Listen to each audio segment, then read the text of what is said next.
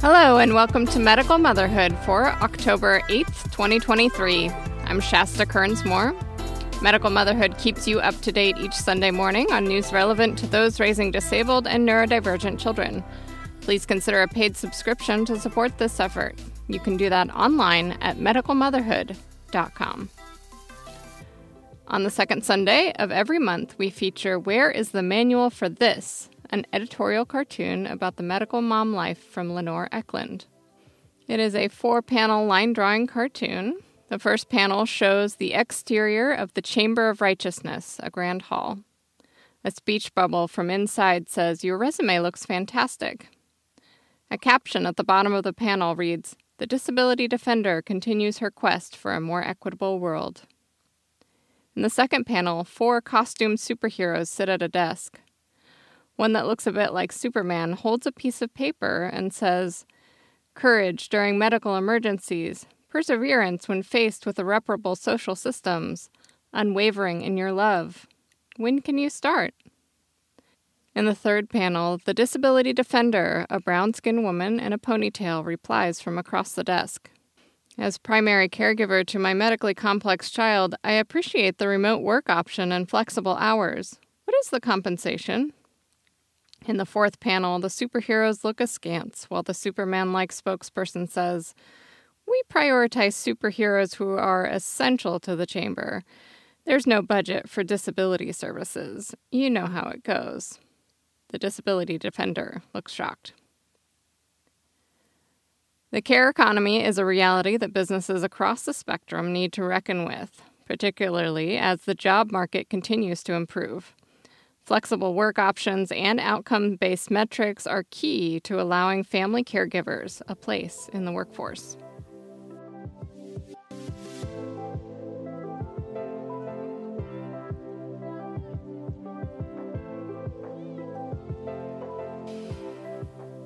Time now for Medical Motherhood's News Roundup, snippets of news and opinion from outlets around the world. From Well and Good magazine, parents of kids with disabilities are in mental health crisis. As study after study after study shows, high levels of stress and mental health strain are incredibly common among parents of kids who have disabilities. Talk to any parent whose child has a disability, developmental condition or delay, neurodivergence, or other unique needs, and you will find that these things are true.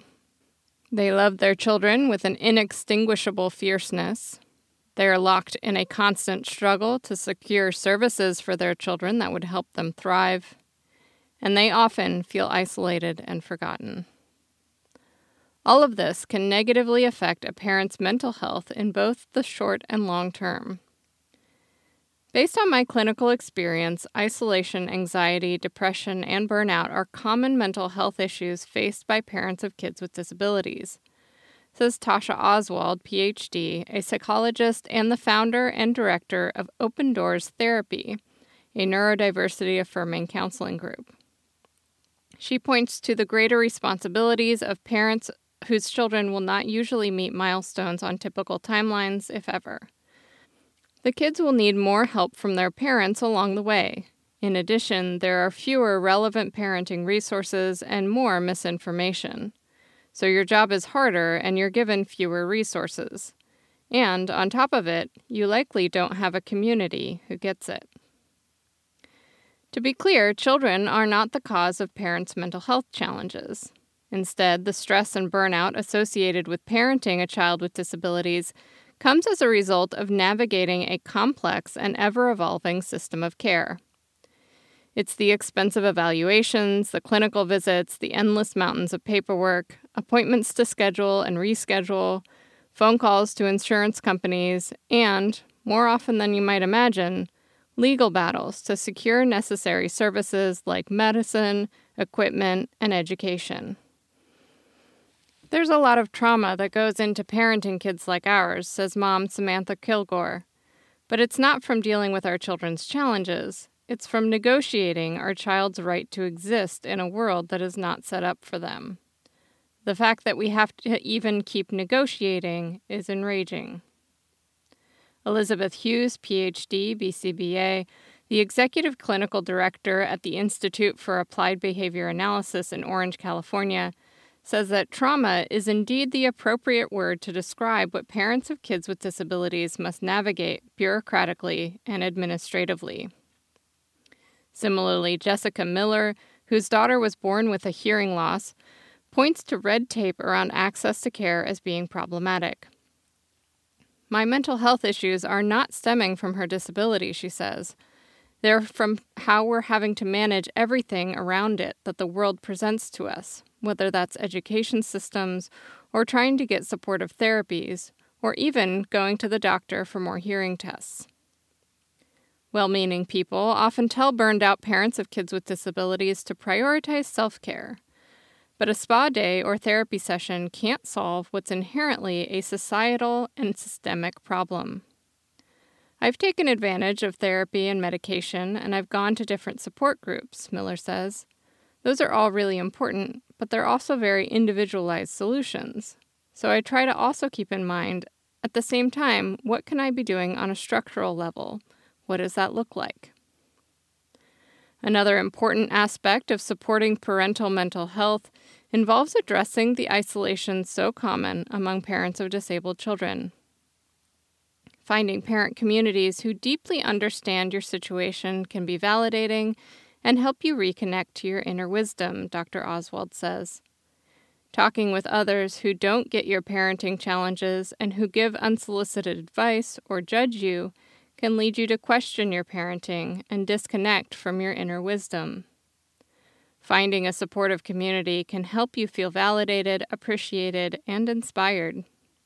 Finding a community where you can express your worries and speak about those things that feel shameful can release you from the shame cycle.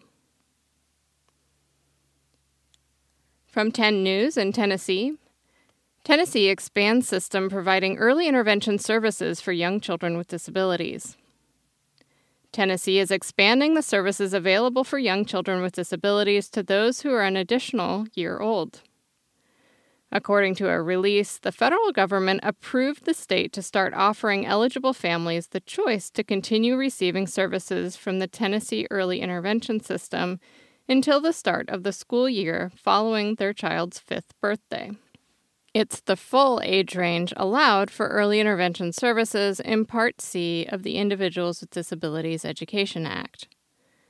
TEIS is voluntary and offers therapy as well as other services to infants and young children with developmental delays or disabilities. It's free to families, and in the fiscal year 2023, it provided services to around 17,990 Tennessee children. From We Are Iowa, Iowa promises services to kids with severe mental and behavioral needs after lawsuit cites failures. Iowa's health agency will take steps to develop home and community-based services for children with severe mental and behavioral needs as part of an initial agreement with civil rights groups that filed a class action lawsuit. The lawsuit was filed in January on behalf of 3 children.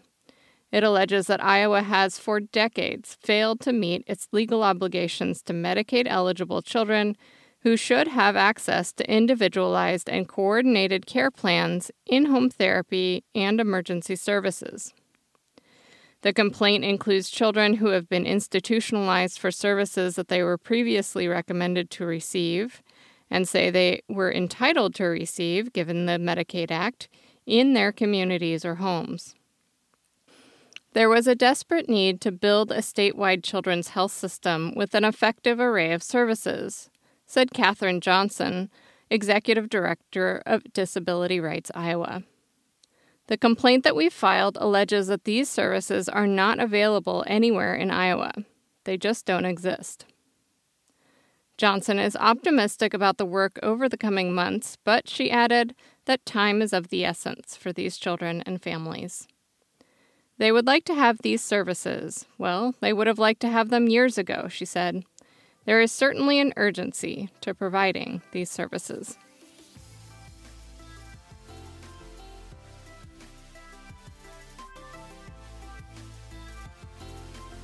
Medical Motherhood brings you quality news and information for raising disabled and neurodivergent children. Get it delivered to your inbox each Sunday morning or give a gift subscription. Subscriptions are free with optional tiers of support. Thank you to our paid subscribers. Follow Medical Motherhood on Facebook, Twitter, TikTok, Instagram, or Pinterest. The podcast is also available in your feeds on Spotify and Apple Podcasts. Visit the Medical Motherhood merchandise store through a link on our website. Do you have a story to share or an injustice that needs investigation? Tell me about it, and it may become a future issue. Thank you for listening. Our music was composed by Ehimitsu and used under a Creative Commons license.